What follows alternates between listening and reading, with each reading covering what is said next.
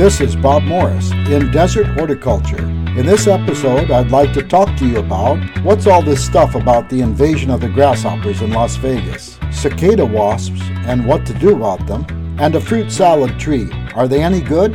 This and other topics in today's Desert Horticulture. Las Vegas made the national news, not for what you might think, but because we've got a ton of grasshoppers in town.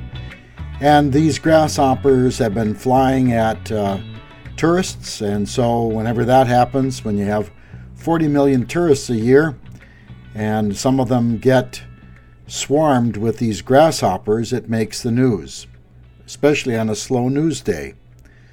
So we made it, and they're not locusts, they're grasshoppers.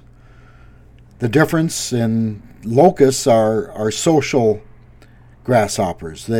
They're very similar to grasshoppers, but they do release some sort of communication, and they'll swarm together, they feed together, they do everything together. They're very social.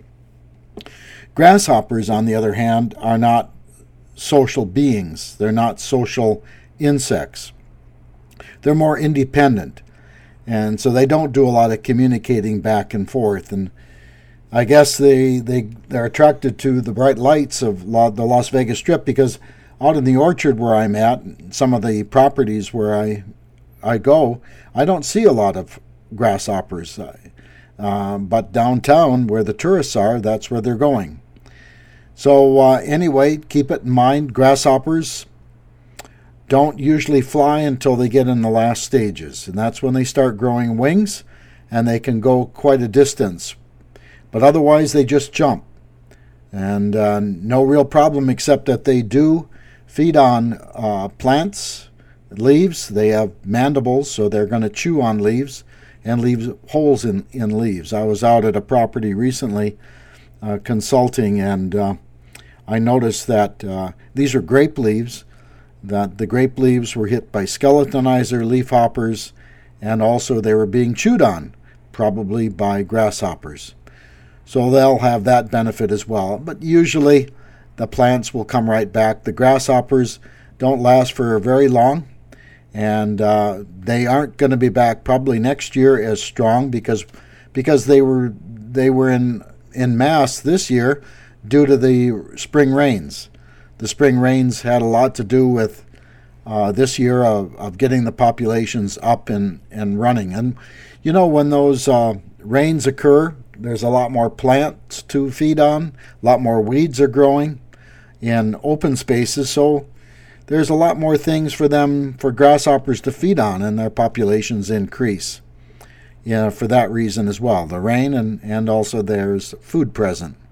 But they're not locusts. They're not going to eat our crops too much anyway.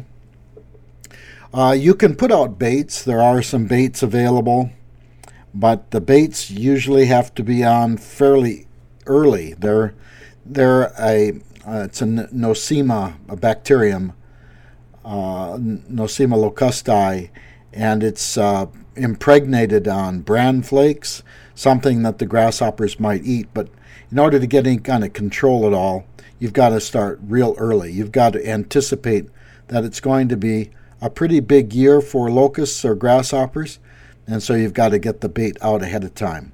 Otherwise, it doesn't do you much good. You can spot spray, but at what you're going to have to weigh whether it's important for you to spray with a chemical, a pesticide, or not, to get any kind of control at all.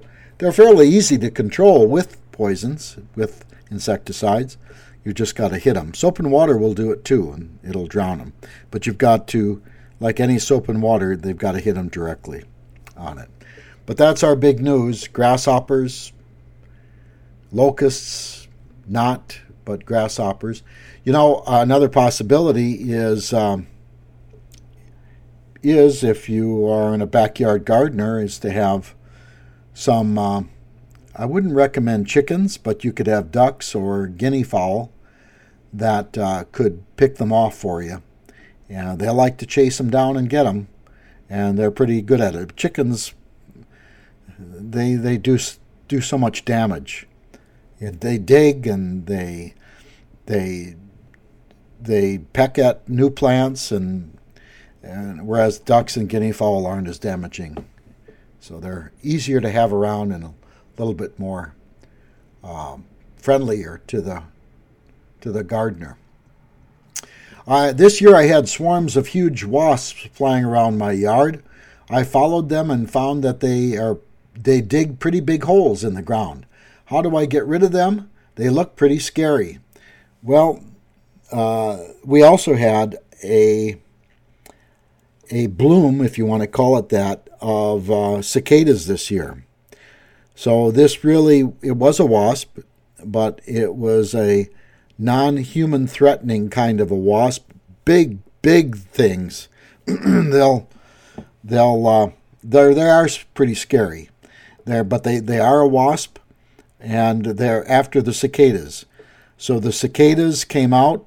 They started making their noise to attract the opposite sex, and that noise is also a location device for the cicada wasps.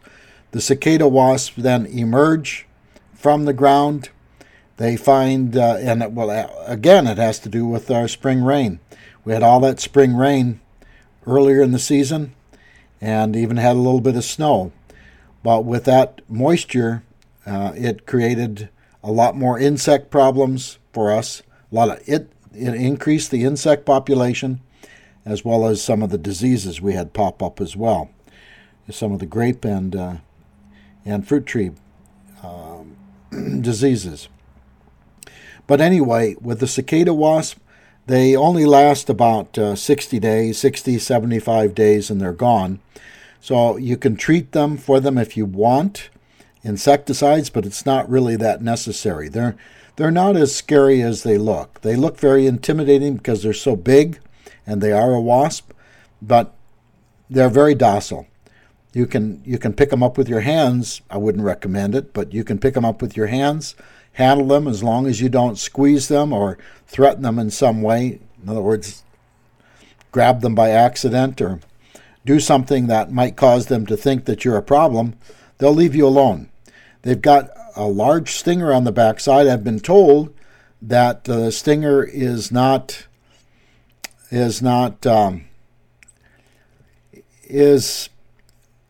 as bad as it looks, but I don't know. That's a pretty intimidating looking stinger on the back end of that wasp. So anyway, that wasp goes ahead and it finds the cicada, echolocates it. I don't know if that's the right term, but finds that cicada, tracks it down, and then that female, and the female is the one that takes up the cicada. The males are just there for mating purposes. The female comes in, she's large, and she can then stick that cicada. She'll track it down by hearing it. When that cicada sees her coming, it'll stop. It's a little too late. Pretty good vision. She narrows in on the cicada, stings it, paralyzes it, keeps it alive, and then picks it up on the underside of her belly and hauls it. And this is a pretty good feat because this cicada is pretty large. She hauls it back to the burrow that she created. Now that's typically what we'll see. We'll see the burrows or them burrowing into soft soil, especially where it's irrigated or you've dug a trench. Those female wasps will go in and start excavating a hole about the size of a quarter. And they'll go down inside the hole and push the soil outside the hole, and they'll make kind of a mine out of it, and then fly off, look for that cicada, sting it, paralyze it, then heave it back to that hole, bury that hole, and she'll go ahead and leave some eggs to feed on that cicada that's paralyzed. She'll bury that cicada along with her egg. That egg will go ahead and hatch and start feeding on that cicada. And what's interesting, there's another insect too that feeds on actually the pupa of the female cicada wasp killer, and that's the red velvet ant wasp as well. and that'll parasitize the. It's you think Game of Thrones is something to watch. I'll tell you, there's a lot more interesting stuff going on right outside your windows. But anyway, so that red velvet wasp ant wasp will go ahead and parasitize the cicada killer wasp pupa when it comes out. But anyway, that's another long story. But anyway, it goes ahead and the male is much smaller than the female because that female needs its size to be able to haul that cicada back to its nest. So it pre-digs that hole, leaves that hole in there. Usually, we'll see it in the orchard. There were a lot of them there. Usually where there were some trenches dug, moist soil, and some place where that female could get in fairly easily and dig. So she'll pick some spot that's fairly easy to dig, excavate out, leave that hole, that pit down, bring that cicada back in, leave an egg with it, and bury it. And that's the food source. Like I said, they last about 60, 75 days, something like that, and they're gone. So they're not long-lived. When I first saw them, I was a little concerned because it was a wasp, what it might do to the honeybees in the area, especially the hives. But these are not. They don't attack humans. They don't attack animals. They're very docile. They don't go looking for honeybees. They don't attack the hives. They're solitary insects. They're not social insects like a lot of the wasps are social. They'll make all those. They'll live in colonies together. These guys aren't. They're very solitary and very short-lived, and once they're there, they're gone. But interesting thing to see going out, and a lot of that because of the rain that we had in the spring coming out. The cicadas coming out in abundance, as well as the cicada wasp killer, the cicada killer wasp. So that was out there this not too long ago, over the last couple months. And the last question is, about 2 years ago, I planted a fruit salad tree that had 3 varieties of peaches. I was stunned to find them ripening at the end of July, and I could have harvested them this week and enjoy them. Most of them look fine, but quite a few are rotten, brown, and look like those in the photos that they sent to me. Any suggestions you have would be deeply appreciated. Well, it's like she said, she sent photos of them. The peaches were small. That's a thinning issue more than anything else. And it's also a variety issue. When peaches are small, there's some that are more vigorous, that funnel a lot more nutrients into the peaches and make larger fruit. And also the thinning early in the season helps to make the fruit that stay there, that remain on the tree, larger. So it's a combination of both. Also the type of rootstock that you're using. Typically, we like to see Citation being used in the desert on peaches and some of the other trees that will handle Citation rootstock. But when you're talking about fruit salad trees, these are typically trees that are budded. It's a single trunk, and it has several different kinds of buds grafted in to the tree, giving you different kinds of fruit. A better approach is probably not using a fruit salad tree, because what happens with fruit salad trees is that after a couple of years, one or more of the varieties that were grafted on usually get forced out, and you end up with a 2 or maybe even a 1 type of fruit tree rather than the fruit salad tree that you started with.